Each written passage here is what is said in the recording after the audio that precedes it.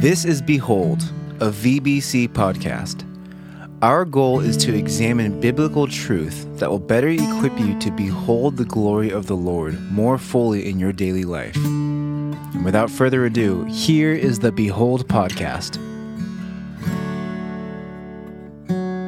All right, well, hello and welcome to the Behold podcast, everybody. My name is Sean, and I'm here with Dan, as usual. That's right. I'm always here. Except when you're not, as has been said once or twice. Hey, we're grateful you're here with us. Today we have a special guest. We're really excited about this.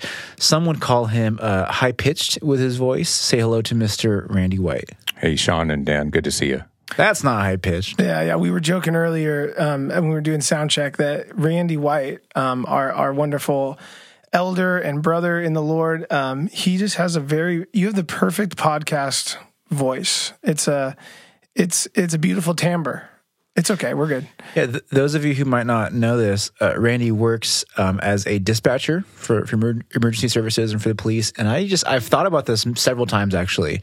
If I was in an emergency situation and needed someone to talk me down and calm me down, man, who better than Mr. Randy White himself? I can just picture it. Both are very kind. Just, sir, this is a Wendy's. Relax. It's going to be okay. It's going to be okay. You just never say to somebody, calm down. No, that's never helpful. Just calm down. Yeah, exactly. You have to calm down, and that does usually the opposite effect. That's right. Also, Randy, I feel like maybe you would agree with this, that you perhaps missed your calling in life as maybe a weather meteorologist, person on the news. I feel like because you're a weather enthusiast. And with that voice and just the beautiful appearance, I mean, you're just an imposing, regal figure. I feel like you'd be great on TV. Did you ever think about maybe going out, being a meteorologist, going out for that job? I think the academic part of it turned me off. There's a lot of science on that. That's true. Yeah, physics and. Well, is there anything interesting happening with the weather these days? Do you want to give us a little report on the weather? Unfortunately, no. And I do, but as far as interesting, there isn't. The La Nina is here, and typically with La Nina, we have a drier winter in this area, usually a little cooler. But right now, we're having a little bit of warmth out in the Bay Area because we're having some offshore flow coming around the Rockies. So we're getting some northeast winds that have been coming down. So sounds delightful. Yeah, I was out golfing yesterday morning. I was like, this is great. This is why we pay the big bucks to live in California. But to see the hills still brown that's true. In mid-November is concerning. So we just have to pray that we get a couple good, decent soakers here. And this has been your Behold weather report. Yes. Yeah. Speaking of reports, so I keep cutting you off, Sean, but I'm just so excited to have Randy here. Speaking of reports, also something significant has happened in the life of the White family since you were last on here. You gave away your youngest daughter her hand in marriage. Is that true? That's true. So tell us about that. How was the affair, the occasion? Was it beautiful and blessed? And how's everything going on? It was a great time. Yeah. We had just a joyful afternoon and evening of good food, good dancing, It was a good little service, and everybody looked great. And yeah, they just got back from their honeymoon, and we had them over for dinner last night. So they visited a good number of countries in Europe. So fun. And it was just a special day.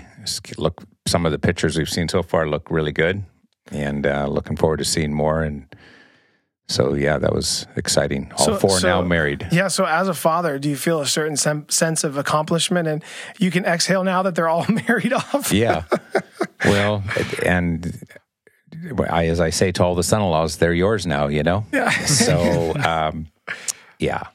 But it was just a great day. That's awesome. Yeah. Cool. Well, Sean, should we also tell them about maybe what's going to be happening in the next few minutes here with somebody else coming in and joining?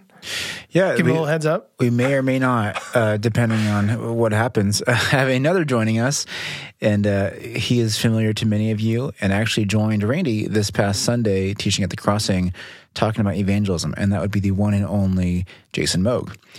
And if he comes, he comes. We'll be excited to have him when he gets here. But he's coming because, like I just mentioned, Jason and Randy together just shared on Sunday about evangelism. We're in this series called Household of God, and that's been what a delight to just come together and hear from different elders and different teachers about the many arenas of being a faith family together.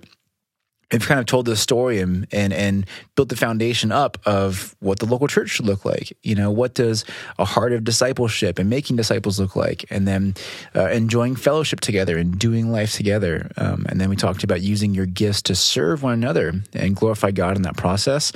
And then you guys took us to the next natural outpouring of that, which is sharing your faith, outside of just our little faith family. What does it look like to share your faith? And the word that a lot of people use when they think about that is evangelism. Isn't that right? So we'll see when Jason gets here what things he wants to unpack more based on his time. But Randy, we can just ask you, based on your time now at the Altamont with Mr. Jonathan Attaboy, and then this last Sunday with Jason Moog, just talking about sharing your faith, what are some things that God really first just put in your heart to help you prepare that teaching, but then maybe now in this time, we can unpack a little bit deeper from that time on those 2 Sundays? Yeah, thanks, Sean. Well, it's something that's near and dear to my heart, to be perfectly honest. When I was in high school, I was a super introverted kid. And when I became a Christian in my junior year of high school, as I think I said on Sunday, I kind of found my voice in the sense that I was so insecure and introverted in just how I kind of grew up, that when I became a Christian, I discovered that I had a voice that I could share my faith, and I can only attribute that it was a work of the Holy Spirit in my life, because it wasn't typically who I was. Yeah. And I remember when I became a Christian, I gave a little Bible study to a group of other high school kids, and I was just trying to figure out how they could experience what I was experiencing. And so I gave a little lesson on the 10 steps to the victory over depression by Tim LaHaye, which in hindsight had nothing to do with a bunch of kids being depressed. I just thought that was maybe what they needed to hear. Yeah, yeah. And so it was just an opportunity to start to talk about Jesus. And I think I was fortunate that I got plugged into a local church very quickly after I became a Christian that really emphasized the importance of evangelism. Wow.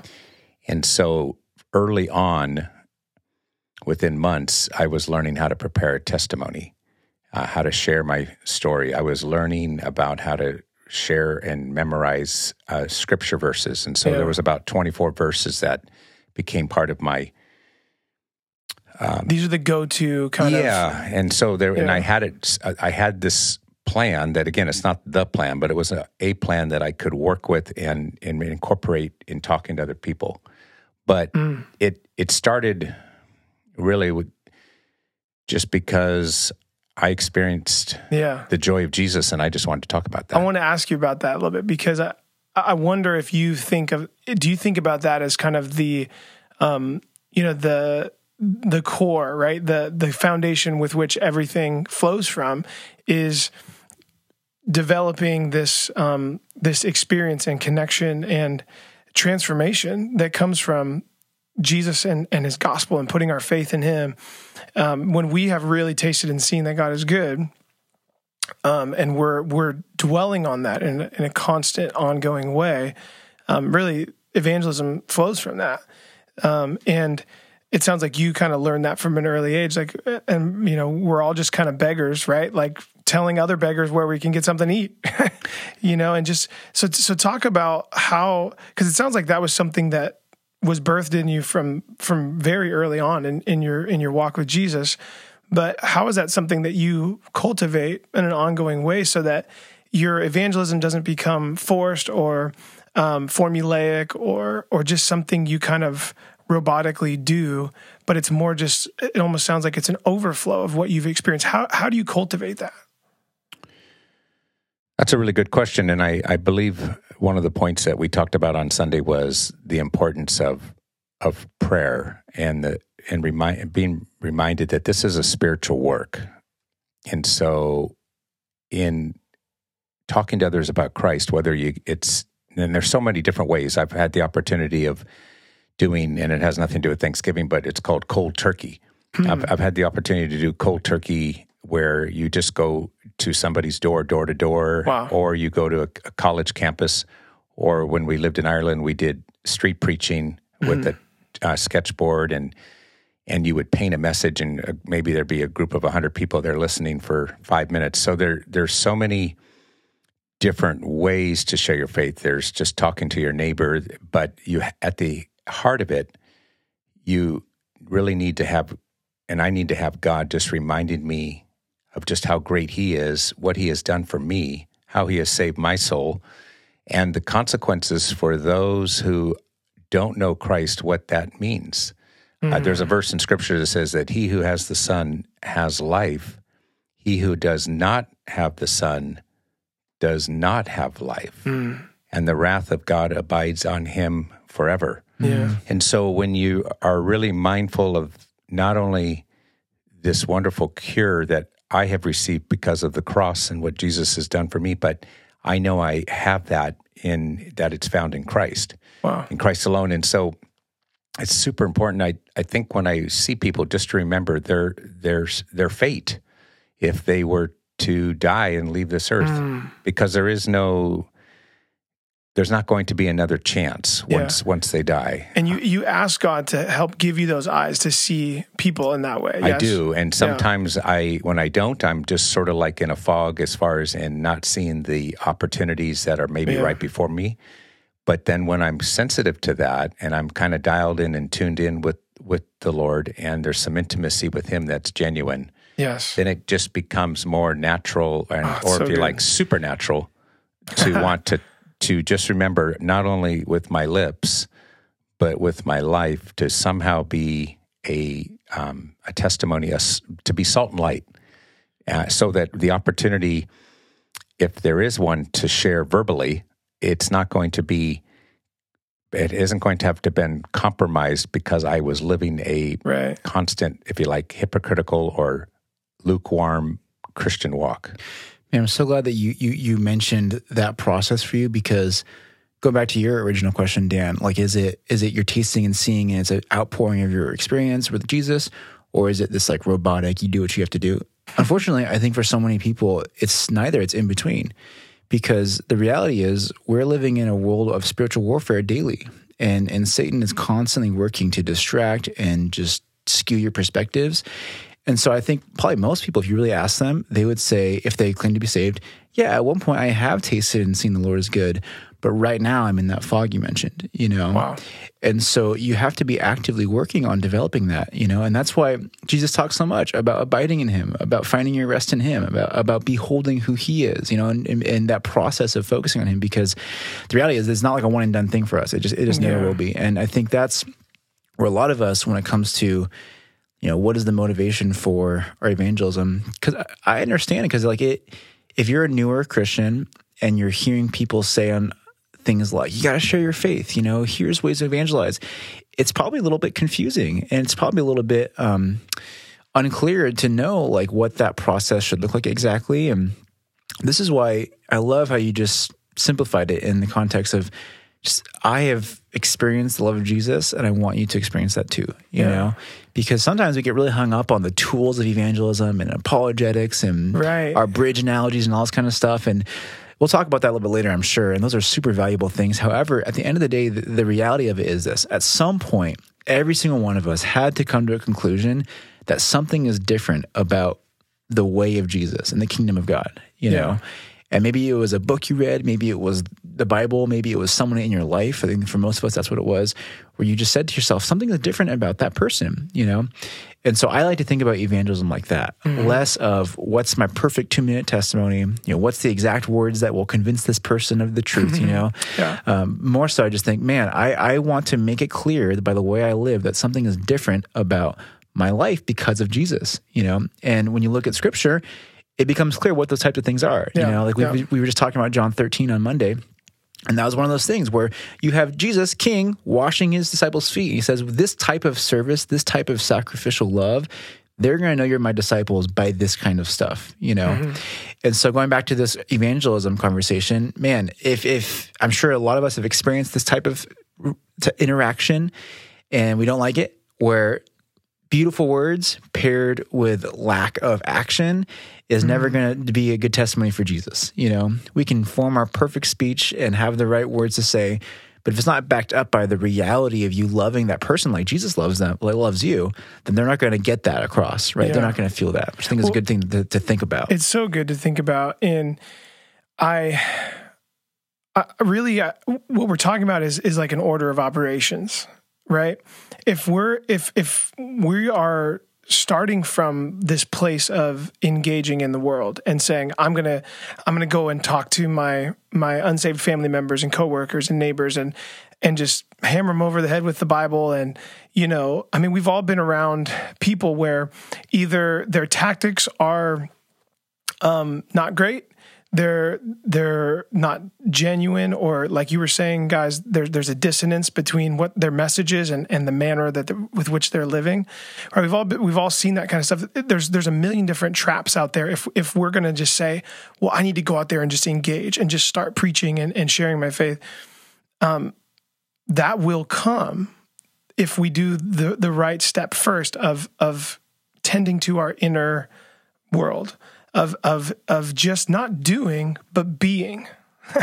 And, just that, I love that idea we see from the Psalms of being still and knowing that he is God. Well, what does that mean? It means that he's in control.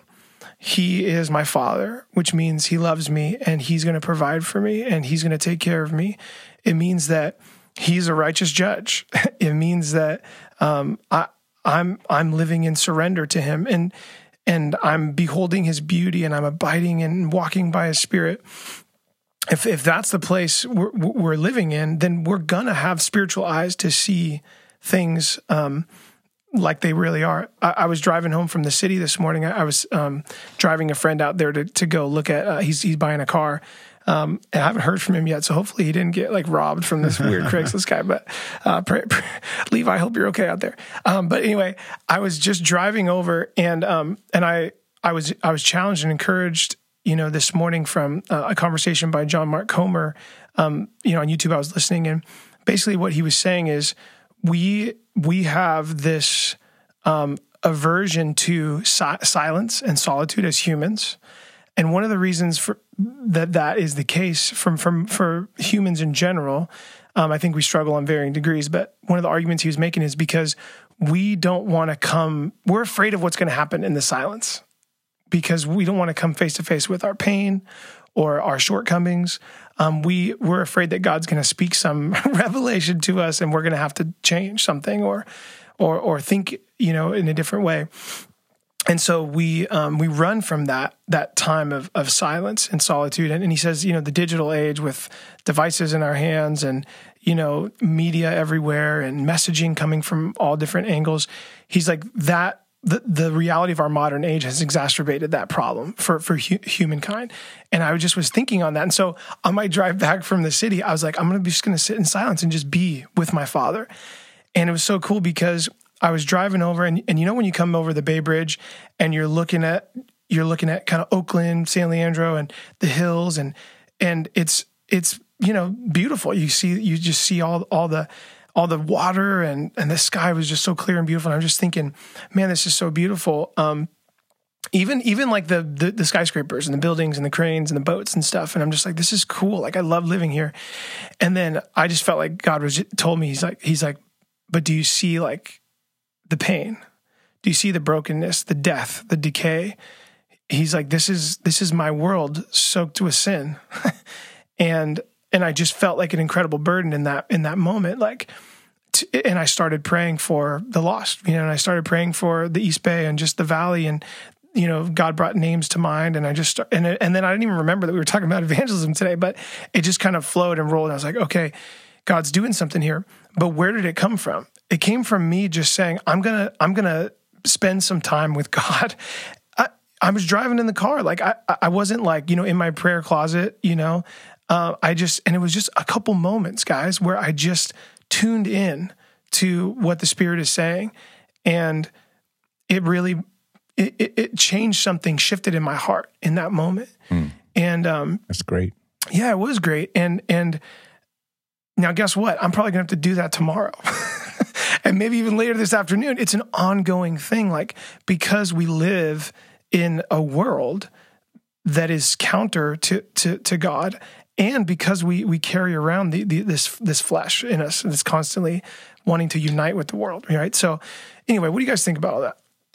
Yeah, I mean, I think the Holy Spirit is so kind in that process to us because on one hand, it's like, man, it's not rocket science that God's plan for every single one of us is to become more and more like Jesus Christ, you know? And so I think if we all sat down like with pen and paper and like try to write down, in what ways am I not as much like Jesus as I should be, we could all probably identify things and then focus on those areas for growth. Yeah. But are we doing that? Probably not. Not most of us, you know? Right. Because again, spiritual warfare is a huge aspect of that. Satan is so cunning to lie to us and just trick us in that way. And so, man, the Holy Spirit is so kind to reveal those things to us. And sometimes it's more of a slap on the head like we need, like through conviction in our hearts and our souls. Yeah. Sometimes it's a gentle, loving encouragement like that. But we're missing out on that if we're not seeking God in that process through prayer, like you mentioned, through the quiet time, like you're mentioning. You got to make space. And, you know, we've mentioned this a bunch of times, but one of Satan's best tools to keep us from becoming more and more like Jesus is just busyness and distraction. It's just keeping our schedules full of just busy work that's non-consequential for the kingdom of God, just to keep us from doing what he knows will be beneficial for our growth and for God's kingdom.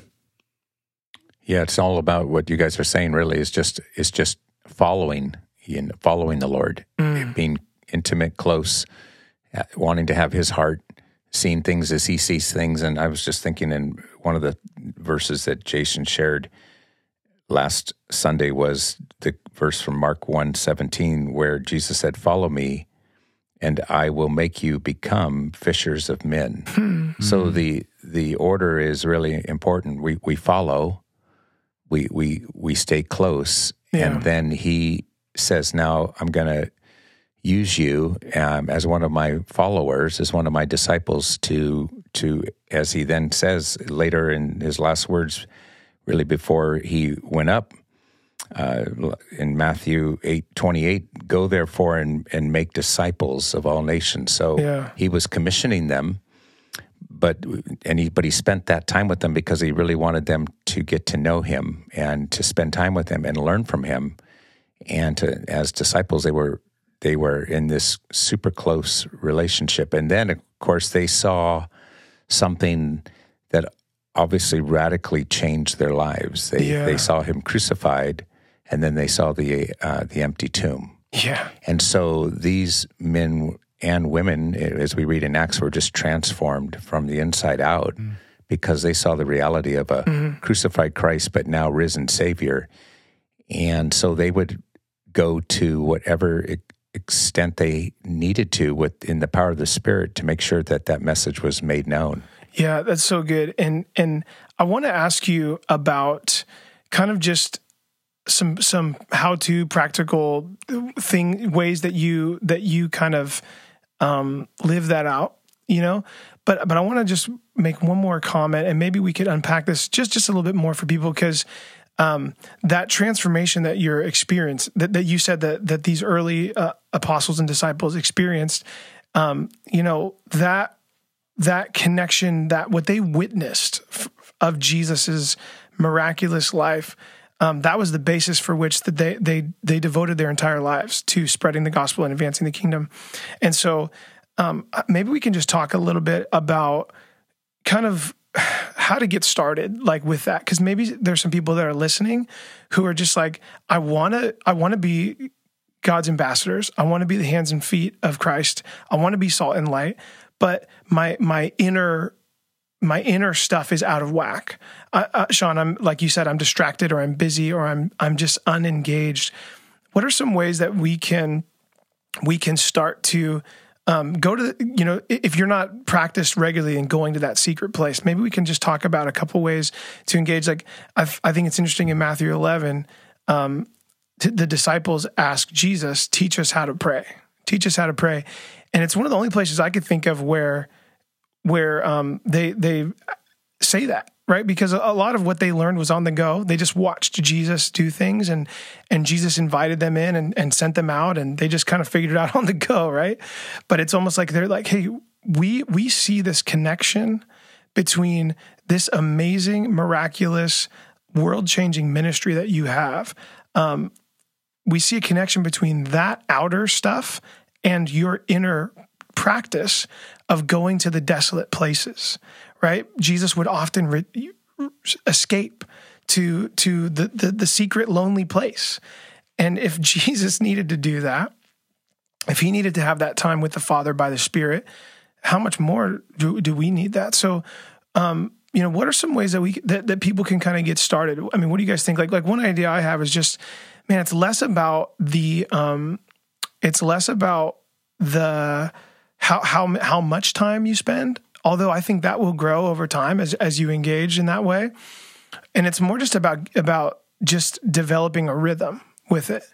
So if 15 or 30 minutes sounds very daunting to just be quiet and alone and still before God, start with a minute or two, just in the morning to get your day started.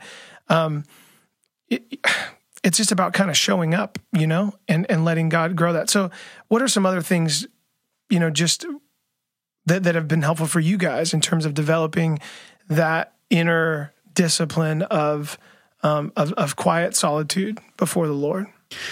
Yeah, well, I think it's, when you think about, like the secret place term, you said that a couple times. Yeah. And if you're unfamiliar with that, it gets said sometimes. And if you don't know the background, that's from Psalm 91, or that's a couple places they're mentioned, but that's one of them. And it's painting this picture of what worshiping God looked like before Jesus. Mm-hmm. And it's referring to the tabernacle, and it's really referring to the holiest of holies, which if you've seen a structure of the tabernacle, it's, big temple, and there's an inner area, and then there's a inner area that is the holiest of holy places, where only the priest can go in there to be alone with God, and God's presence is manifested there, And so when you think about that physically, you have this picture of you are alone, completely cut out from everything else in the world, separated by this huge, thick veil, right? And you are alone with the presence of God in that place. Yeah. And you read things like, man, if the wrong person goes in there, he'll drop dead. This is a serious thing because God's presence is there. And then you read about how Jesus, like in Hebrews 9, it says, but Christ came as high priest of the good things to come, and with the greater and more perfect tabernacle, not made with hands, that is not of this creation, not with the blood of goats and calves, but with his own blood, he entered the most holy place once and for all, having obtained eternal redemption. So Jesus did this with his blood, and then he purchased access for us through the Holy Spirit to be able to experience that same presence with God every single day. So all that to say, I think when we're talking about the secret place, it's that same idea of you are seeking solitude and one-on-one interaction with the Spirit of God in his presence, And thankfully, because of Jesus, we don't have to go to a tabernacle to experience that, right? But I do think we need to have that same posture of heart. I think we have to maintain that same posture of seeking to separate all the distractions, of seeking to really intentionally go somewhere, knowing that the Lord is going to meet you there. So when we say the secret place, I think that's what we're talking about, is that same posture of heart as if you were going into the tabernacle. So some practical things, man, it's hard to enter the secret place when you're in the middle of a flurry of kids in the morning making breakfast. Yeah. It's hard to enter this secret place when you're running from appointment to appointment throughout your day and you have no time to just stop for a second, you know? It's hard to enter the secret place when you're short on sleep and you're overworked and yada, yada, yada. You get the point here. So I think there's a level of intentionality with your scheduling, just a practical thing. Time-wise, you need time. You just need time if you want to adopt that same posture of entering that alone place with God. And then, and in that alone place with God. You may hear some rustling here because our friend Jason Moog has just magically appeared, and he's getting settled. So, Randy, don't let that stop you. I feel like you're about to drop some major wisdom. No, not really. But I was just going to say, I think he thought we God. were at 11 o'clock p.m. tonight is what you had in your calendar, you said. Oh, that's what you want to... No, 30. Oh, 11:30 a.m. Okay. Sorry, did I put This is PM? actually really poetic for the topic, because when you're running in from appointments, it disrupts your reveling of God, right? Yeah, your somberness of the moment. We're knocking over things and spilling coffee. Sorry, in that guys. same way. No, we're grateful you're here, brother. Welcome. You're love really having giving you. it to me when I get here. Hi, guys. Yes. Hi, No, everybody. Jason. Hi, seriously, listeners. it's that same thing where a lot of us try to treat our interactions with God like that, where we're just running around and trying to do what we can here and there.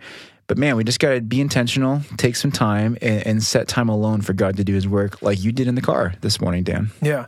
I was going to just add to, in that secret place with the Lord and spending time with Him, inevitably what I believe He would be saying to all of us is now share what you're learning with others.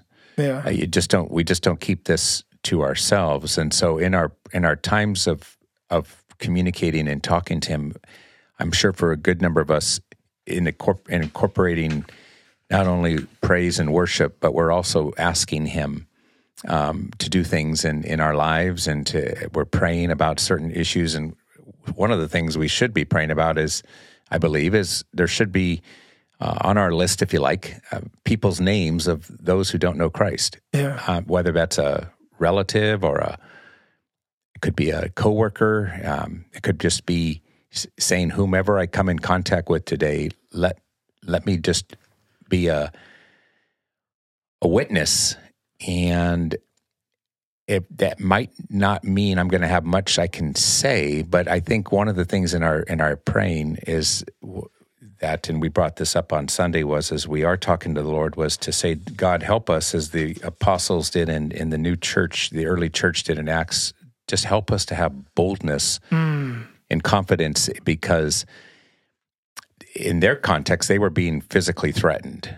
In our context, in Bay Area life, Tri-Valley life, what I find is we're not being physically threatened if we talk about Christ, but what we are, and it seems like it's certainly intensified over the last 40-some years that I've been a believer, is there is less and less acceptance for what we're sharing. Yeah. And there is a tendency to want to silence us from talking about anything that might be perceived as hate speech.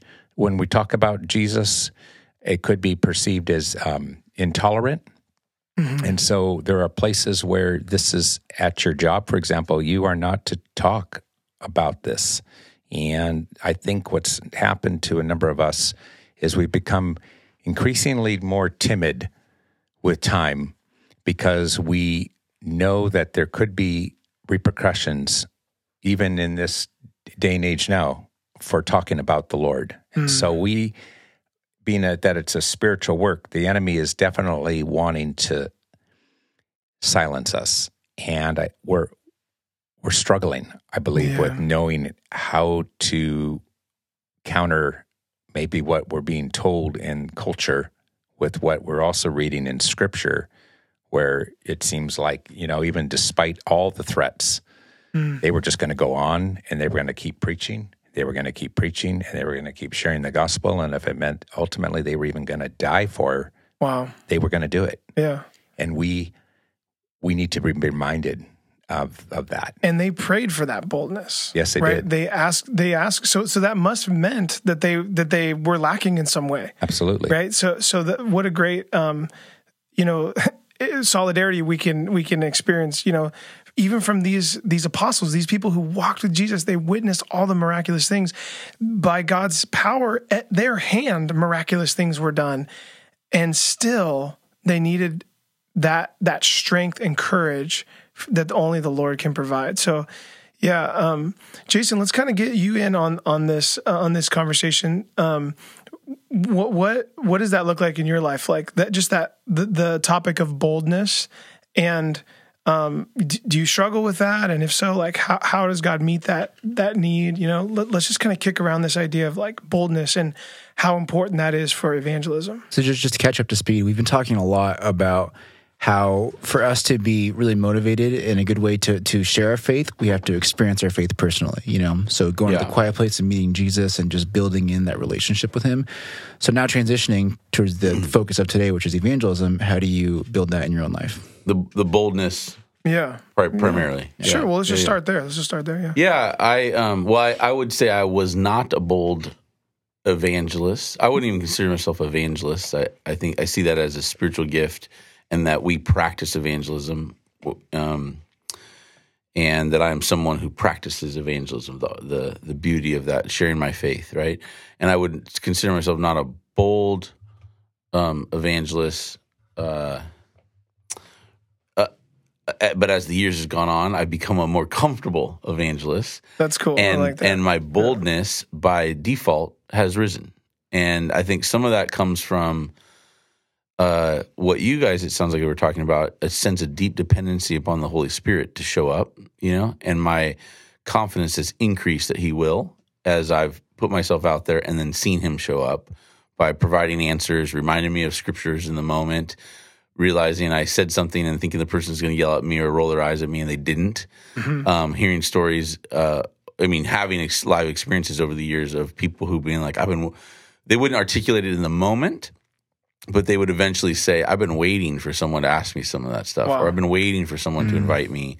And so the Holy Spirit's already been at work in their life, building rapport with people, and then on just normal day stuff in life, and then you just waiting for something to go south in their life, which it always does because it's life. And then you're one of the people they now feel trust to, and they say, hey, I've told you no about that praying stuff now, but I think I'll take it now. So I had one guy who was an agnostic. He couldn't decide if he was agnostic or atheist, and a friend of mine for years, and he said one time, he said, hey, can you pray for me about some things? And I said, sure. His name was Jared. And I said, tell me why. And he said, well, I don't know that I still believe this stuff, but I just know that I watch you, and there was another friend of ours who would pray a lot.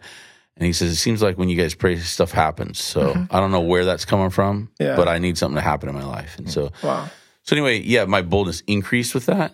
The understanding that I need the Holy Spirit. Another thing that I don't know if people make the connection to is I think boldness naturally increases when your deep desire to people please decreases. I don't know if that's something you guys already discussed, but get into that. The more that I feel like some of it comes with age, and I think a lot of it's going to come with just letting the Holy Spirit do his work in you and transform you to where if you're confident and like, this is who I am, this is what I believe, this is my week. If you could just kind of run down the list, not with someone, but just with a friend, and be able to say, this is who I am. Here's my weaknesses. Here's my faults. Here's some of my strengths at this season of life. I'm growing in the Lord. And you're just like, this is me. This is who God's made me now. I often call it my shape. This is how God shaped me.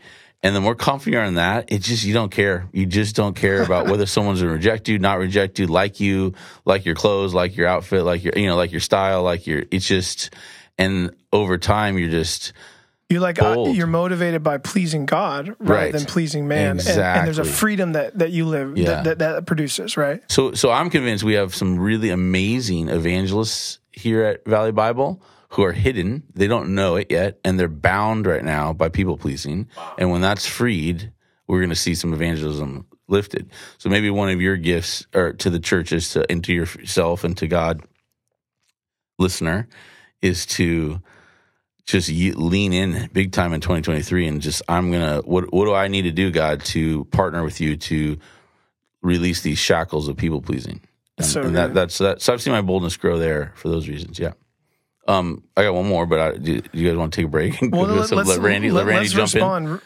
Randy, how does that resonate with you? What Jason just shared? Oh, it totally does. And I think you're right on point, being a people pleaser. Matter of fact, the New Testament, Paul talked about being a God pleaser and not a man pleaser. And when that really has become a focus, that I really, in just all sincerity and humility, want to learn how to please Jesus. And it doesn't really matter so much what somebody else thinks of me, but it matters everything what he thinks of me, then that's going to really be a compass for how I live life. And I have found, too, what has helped over the years is that when I've had an opportunity to share my faith and have been fortunate to sometimes actually see somebody come to Christ, whether it was in Ireland or here in America, you just realize that God is using you to do something so incredibly important that is going to count for eternity. To see a person actually experience new birth. I mean, I think about it, if you're a father or mother and you have been able to see your child born, just the absolute joy in that. And when you get to co-partner with God on being able to share him, and then you actually get to see someone right before your eyes pass from death into life, then that just gives a shot of more courage and boldness, because you know that this may never be recognized by society as something that's important or something to want to do if you're a Christian, but we know that in all humility, there's no pride in this, that God allowed us to have that part by being one of his spokesmen or women to do that. That's amazing. And it's huge. Yeah. It's huge. You catch it, and then it's like, man, I want to be used to do that again. And like I said on Sunday, there'll probably be a number of people in heaven, new earth and new heavens, where maybe in conversations we'll say, there was a lot of seed sowing that you did in my life, and you didn't know it, but that had an impact. And then somebody else had a chance to pick the fruit right off that was ripe for the picking, and that person came to Christ. But there was all of this opportunity by how we spoke, how we lived, that made an impact. And we'll know probably very, very little of it here on earth, but maybe one day we'll realize. Oh, yeah. We'll realize. I think we're going to see. I'm hoping we get to go to classes, like angel classes, and the angels teach classes up there, and they're showing us parts of our lives and how things connected, and Jesus comes in for a moment, and then we get to go.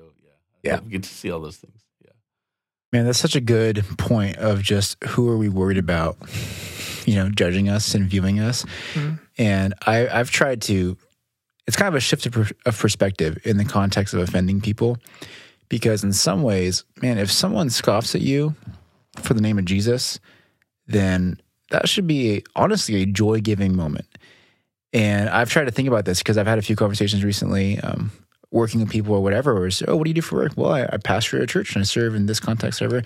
And they kind of get that look on their face, Oh, yeah. And the temptation is like, I should back down from this conversation, But the reality is, no.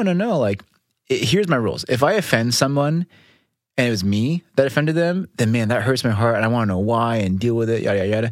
If they're offended because of the gospel, then hallelujah, and the Bible says that. It says we can rejoice when we're suffering as Christians because we know they're participating in Jesus being glorified. That we should actually have joy when we cause offense in that way if it's for the gospel. And that's a bit of a shift from everything we know as far as living in society of like, especially right now, everyone's so like trigger afraid to cause offense of X, Y, and Z, And I get that. However, we have to just trust, even if it means some physical discomfort, like many people in other areas are experiencing besides America, We have to trust that if God commands us to do this, then he's also going to bless that process and protect us in the ways that matters in that process. Well, it's so good because how much of life is about managing expectations, right? Sometimes we go into whatever scenario and we think it's going to turn out a certain way. And where did we get that idea from? It's maybe unrealistic or not based in reality, right? And so if we have this expectation that every time I share the gospel with someone, people are going to come to faith and there's going to be, massive revival, right? That's not what scripture tells us, right? Like, Jesus sent his disciples out and he's like, hey, you're going to go and tell people about me, and some people are going to run you out of town. There's going to be mixed reviews. Like even Jesus in his own hometown was not accepted, and, Paul tells us in multiple places, like, hey, the gospel is foolishness. Jesus is a stumbling block. Like, and if we think about our own experience in hearing the gospel and being introduced to Jesus, there's no way to come to faith in Jesus without being offended. Because what does the gospel tell you? You are a sinner. The gospel tells you that your life is pointed in the wrong direction and you need to repent. That's offensive. There's no way around it. And some people are going to respond to that offense with humility and love and devotion and put their trust in Jesus. but many other people, and there's a case to be made biblically that much more people will respond rejecting that and then rejecting us as well.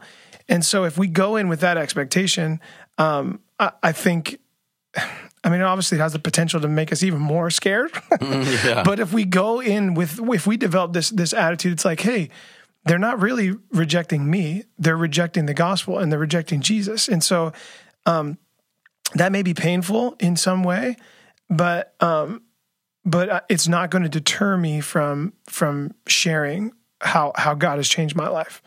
Right.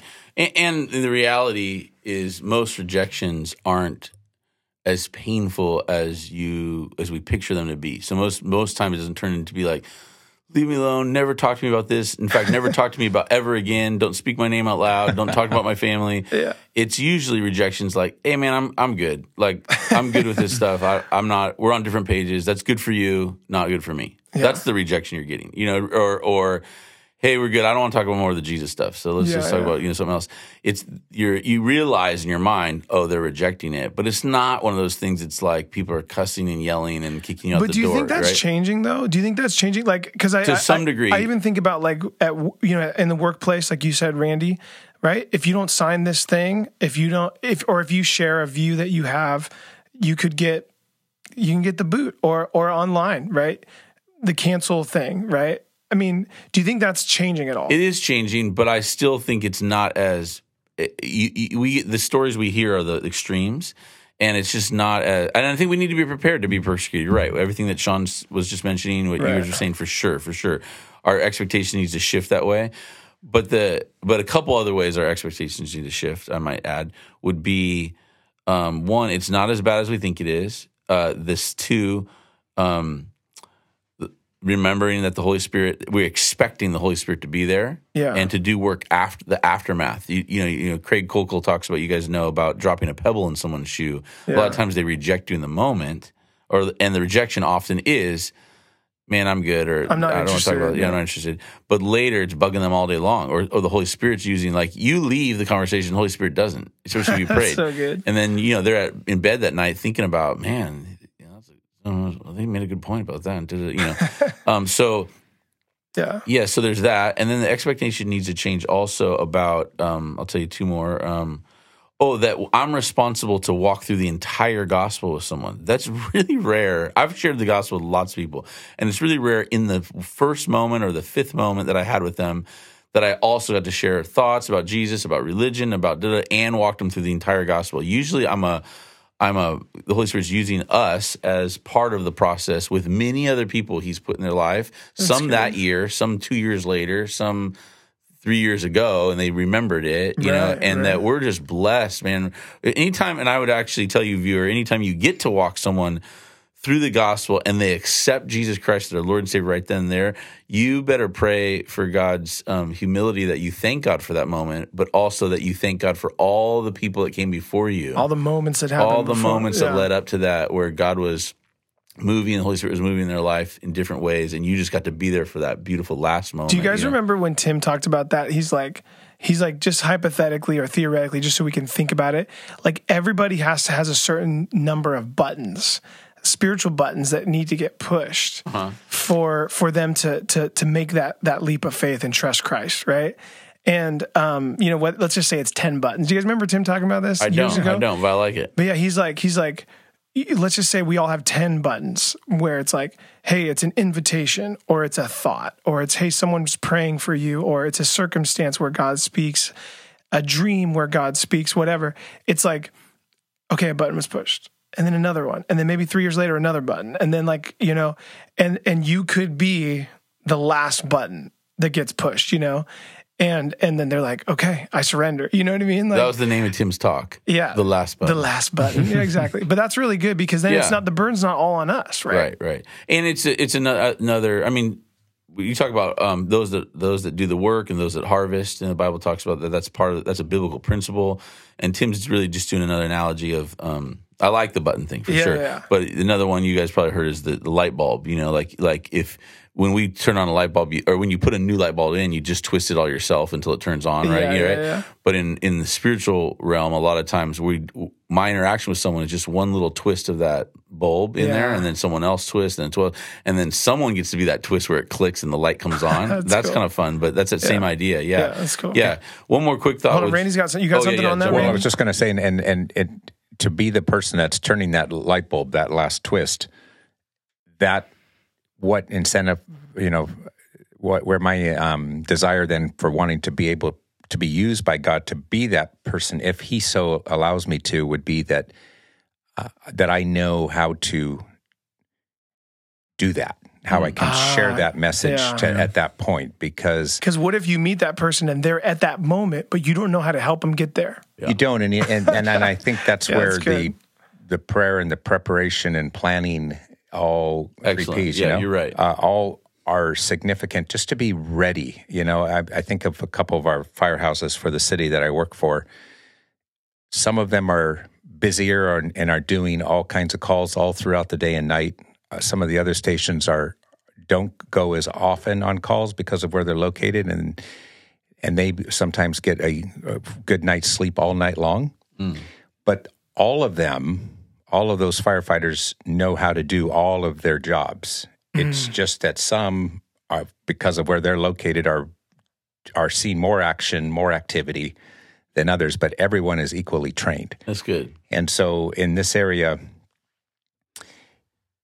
that's where I was fortunate that I think it was role playing really, where, and it sounds, I know, kind of corny and cheesy, and maybe it just make people die of death, but where you just kind of sat with somebody and somebody would just listen to say, okay, let's have an opportunity to share the gospel, practice, and see if you can kind of figure out, how would I do this? How would I lead somebody to Christ? That's the meat of what you're talking about, is like, if you want to be used by God to make that last turn, essentially what we're talking about is, can you communicate the gospel in a biblically faithful way that is clear and concise and that will lead somebody to action, right? You have to know how to do that. And most people would say no. Most people say they don't know how to do that. Right. Yeah. Yeah.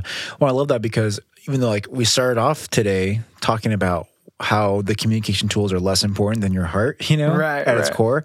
And really, again, you mentioned orders of operations earlier, where I think what's most important in the context of advancing God's kingdom is you living like Jesus, and that being a fragrance and a salt and light in the world, Yeah. But then once you do that, you gotta know how to do that. It's like if your analogy you just gave of we're just one beggar showing another beggar where to get a meal, Yeah. It's okay, we did our first job of that beggar smells the amazing feast that's right around the block from him, but then we got to tell him how to get in and have the feast, we got to know how to do that.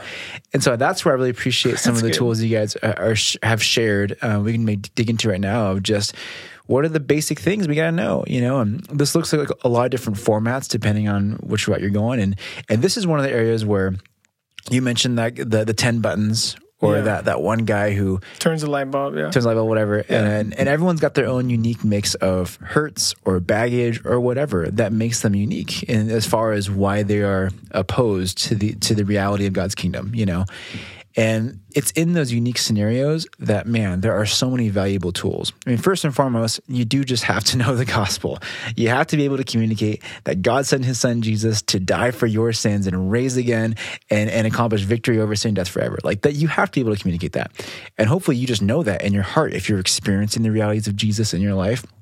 But then past that, if you're encountering someone that has a unique mix of obstacles in their life that they've dealt with, a unique mix of traumas or hurts or whatever, that's where I think Jason has some really, really great resources that can help you just know what to say or how to go about that based on, I think, mostly other people's experiences when they dealt with those situations, right? Is that true to say? Well, because just to your point really quick, there's maybe a million different ways to share the gospel. Oh, right? Endless forever. And so we need to think about who's my audience, and what I mean by audience is who's the person I'm talking to, or a lot of times maybe you have an opportunity to speak to a group. I don't know, but a lot of times it's just one-on-one. So who is the person? Where are they coming from?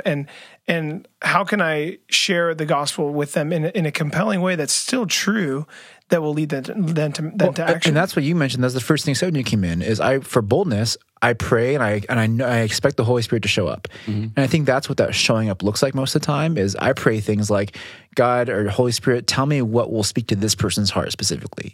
What will get them there. So what do you have to say about that, Jay?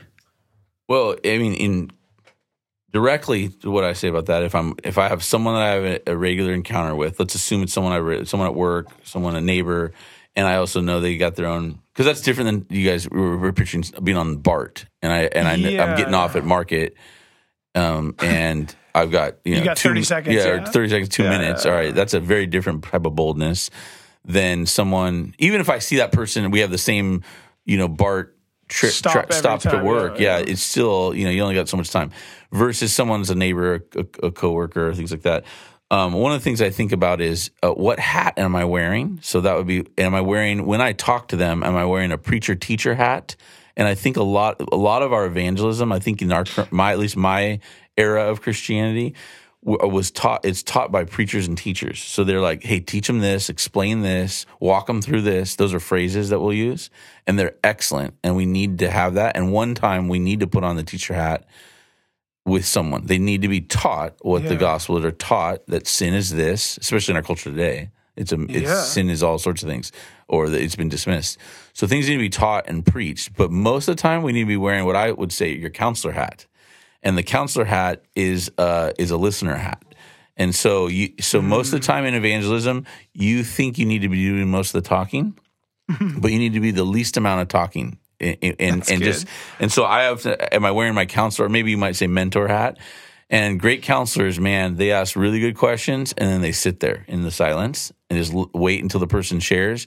Or, I joke, I watched I was at a workshop that was talking about how, like, the really good counselors always have some tea or some coffee next to them, so they can take and they just take a long big sip while they're sitting there waiting for you to keep talking. And you get people talking.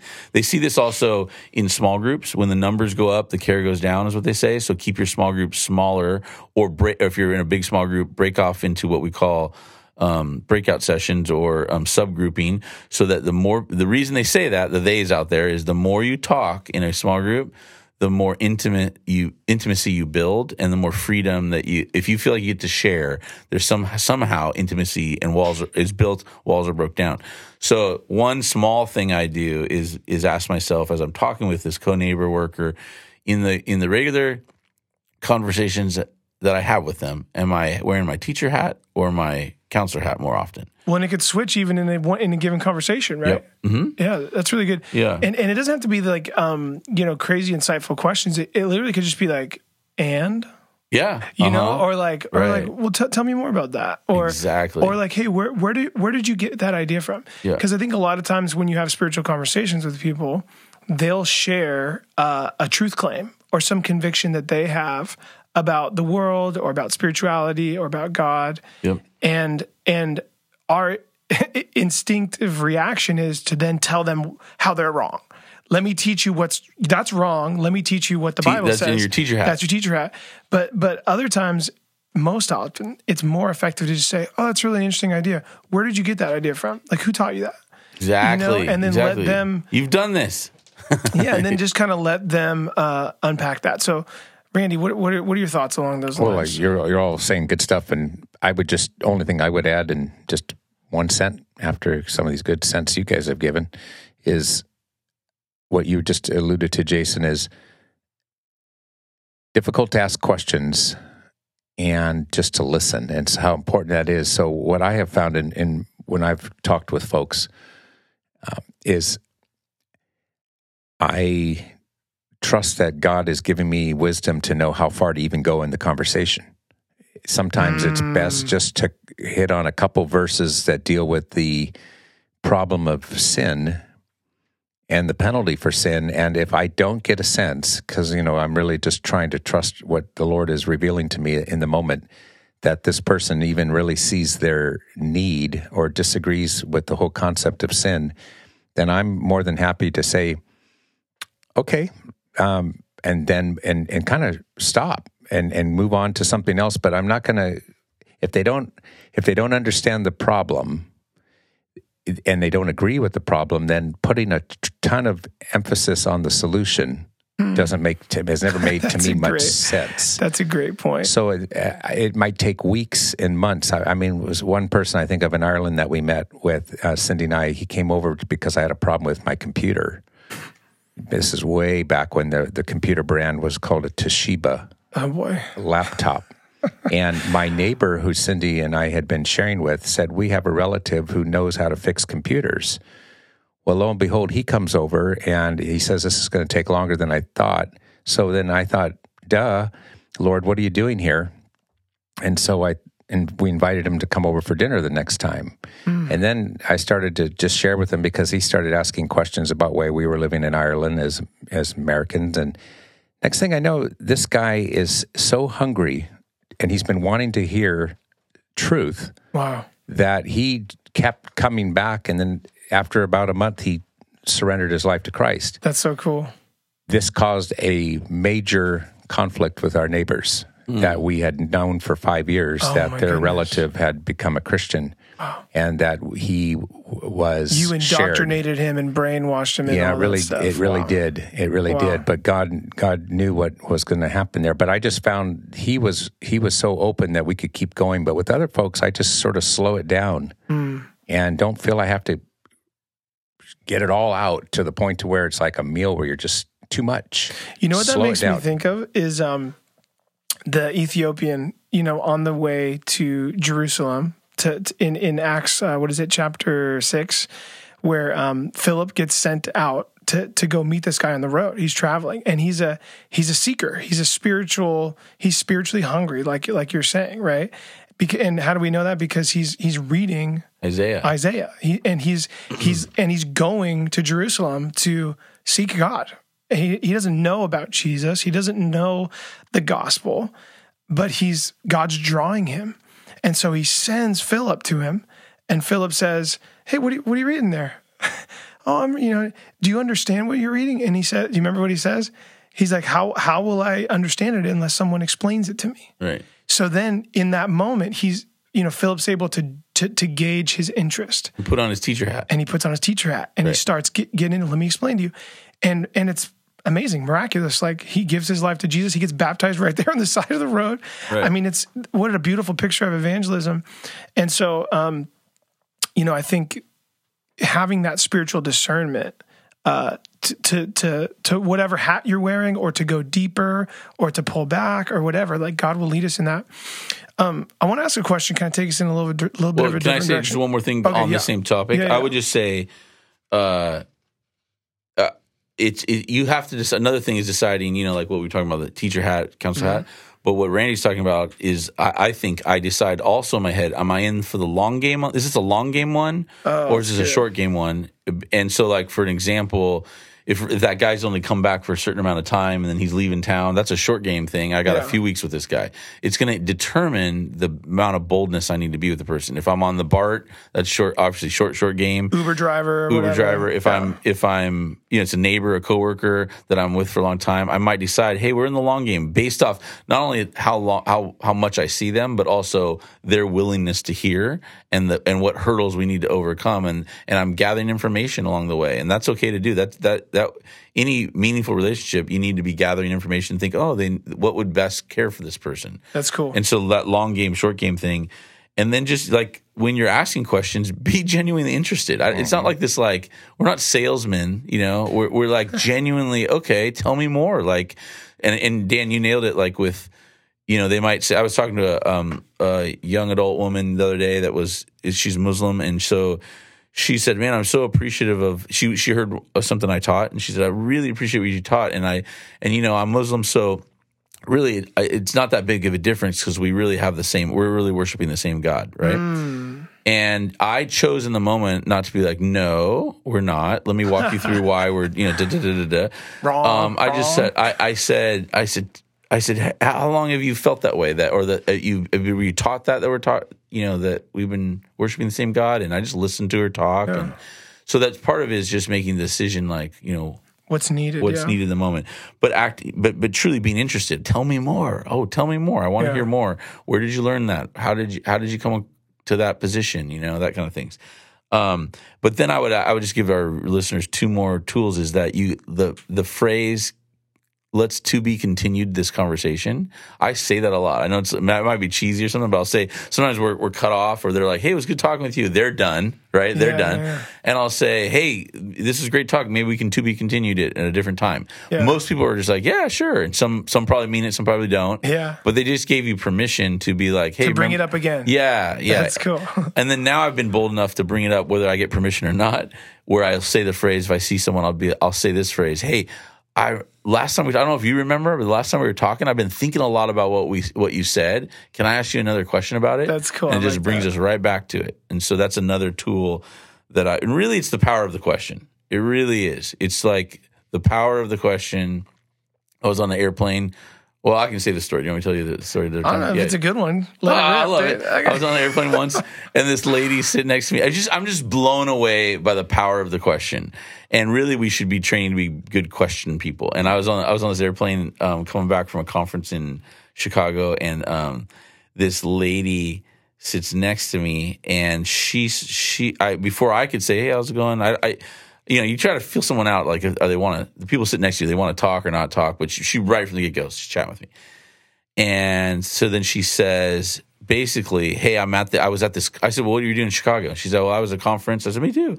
And I was thinking maybe that's my in, but she just went on about her conference, and she was basically at a conference. I won't say what it was, but it was basically a pyramid, I would call it pyramid scheme. Multi-level marketing. Multi-level, yeah. And she was being trained on how to do it, and she was just open with me about it. Yeah, she said, "I'm going to be trained on this," and she's like, "Can I practice on you?" And immediately in me, I was like, "Oh, please die a slow death right now," right? But I said to her, "Absolutely. Tell me why you went to the conference, though. What was it like? What was a conference like that like, even?" Yeah. And then she's like, "Well, it was like this." And then I'm like, "On day 2, they do what with you?" And then she's like, "Day 3." She's like, "Tell me without even telling me anything about the conference. She's just telling me what it is." And I said, "Oh, that's amazing."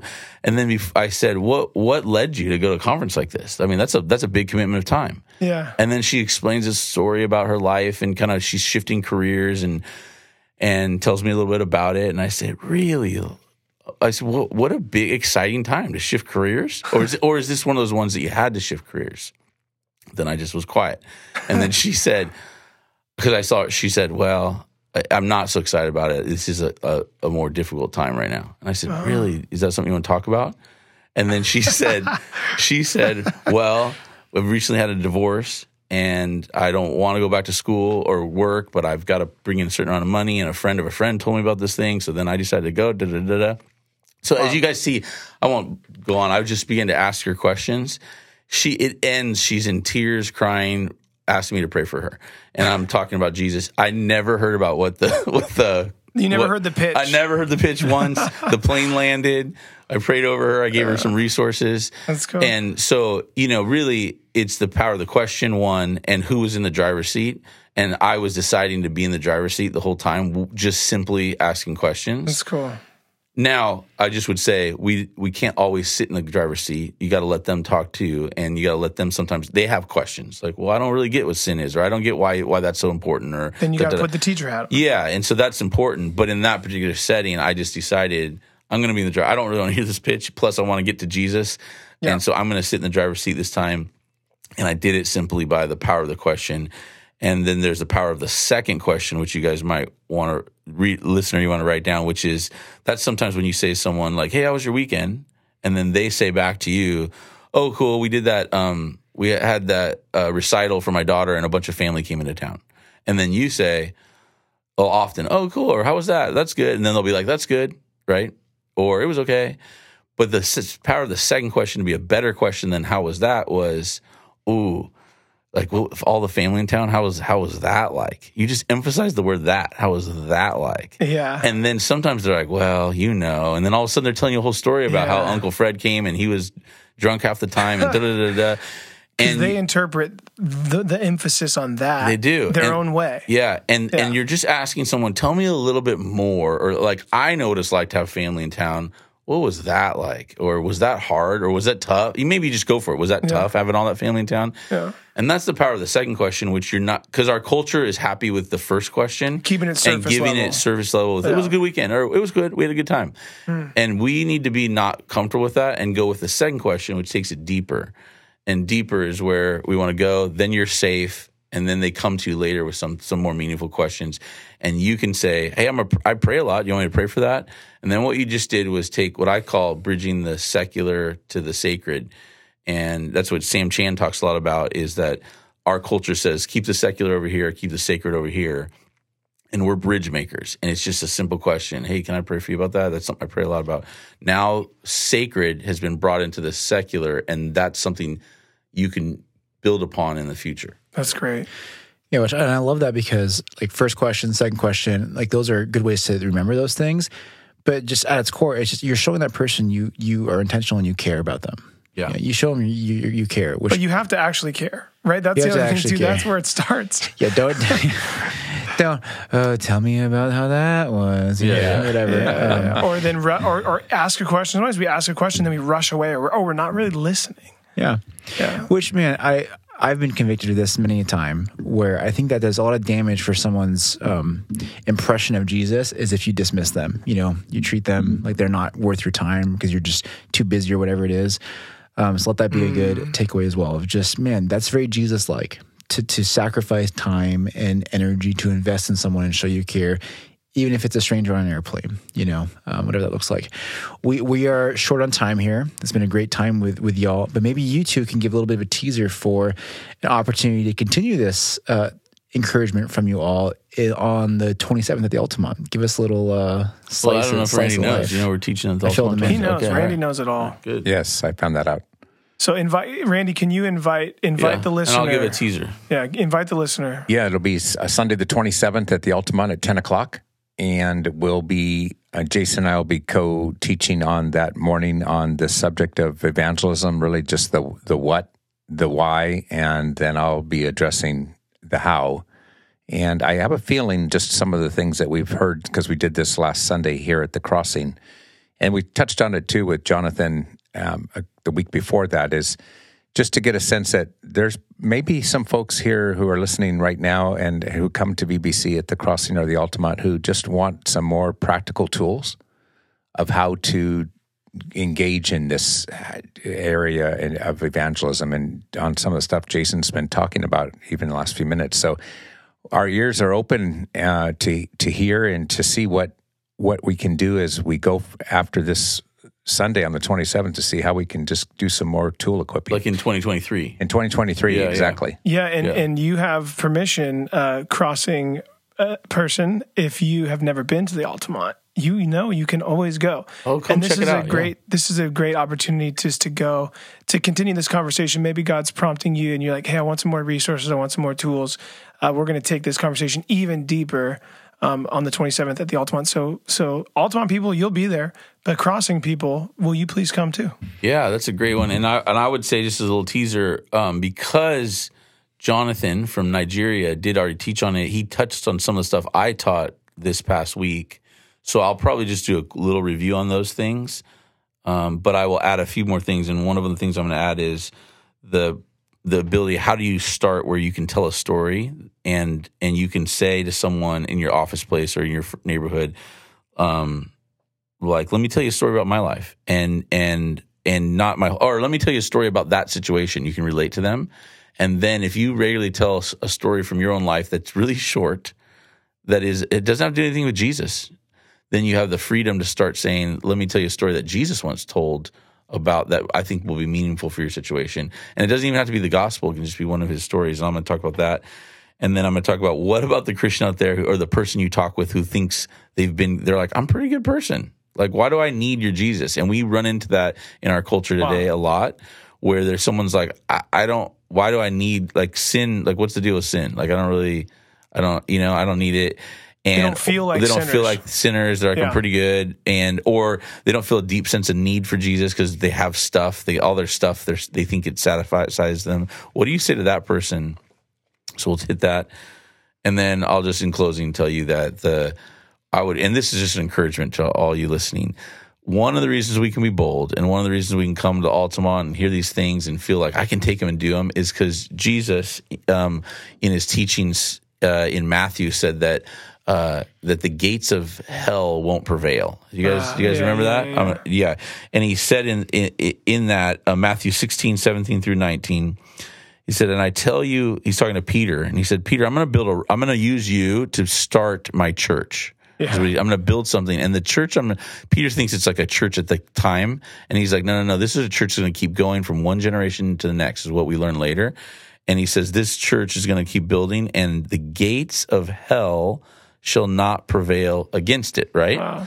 And I just want to leave you with this thought, and I'm going to stop. But we think about that. I think the church, by and large, has thought about that passage wrong, which is like, hey, as the world comes at us and Satan comes at us in every culture and every generation, don't worry, just suck it up. You know, the church will get like a tsunami's coming, right? The gates of hell, and it slams on the church, and we're saying, hang in there. It won't prevail, right? You'll still make it, and it'll be passed to the next generation and the next generation. And that's a real defensive understanding of that passage. Yeah.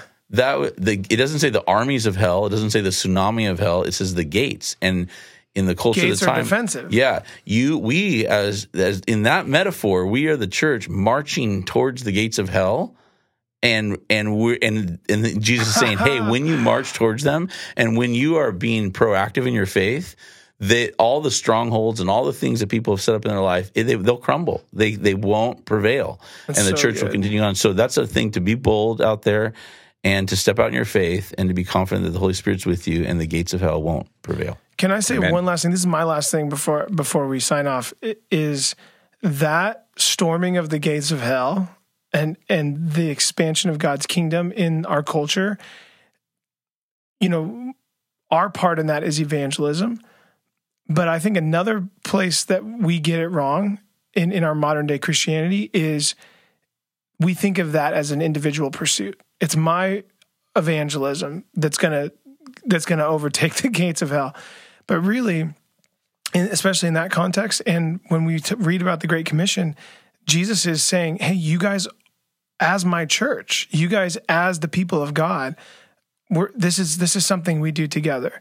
And so as you've been listening to this conversation, I think it's really easy just to maybe feel the pressure and the weight of it, which I think there is an appropriate urgency that we should feel, but know that you are part of a family of God. You are part of a kingdom of God that is working towards that end together. It's not just you storming the gates of hell alone, because that would be a little bit terrifying, but us together as the church universal and as Valley Bible Church here in the Tri-Valley, we are storming the gates of hell together. Amen.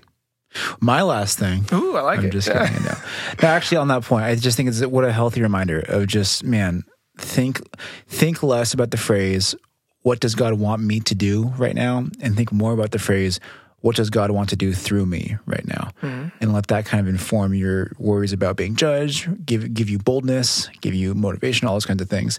And then, tune in on the 27th for these two fellows if you want more of this same encouragement and equipping. Dan actually will be at the Altamont on the 20th, this coming Sunday. That's right. Exciting. And I'll be here at the Crossing on the 27th. It's a party. It's going to be great. All right, guys, if you're still here, then, man, bless you for your patience, and hopefully that was useful and equipping and encouraging time for you. See y'all at Sunday worship services, and then next week again for Behold. Take care, guys. God bless. And thanks, Randy, for joining us. You bet. Thank you. Bye. Thank you for listening. Be sure to subscribe for future episodes of Behold. If you would like more information about Valley Bible Church, or if you'd like resources from this episode, go ahead and check out vbc.online/behold. Catch you guys next week.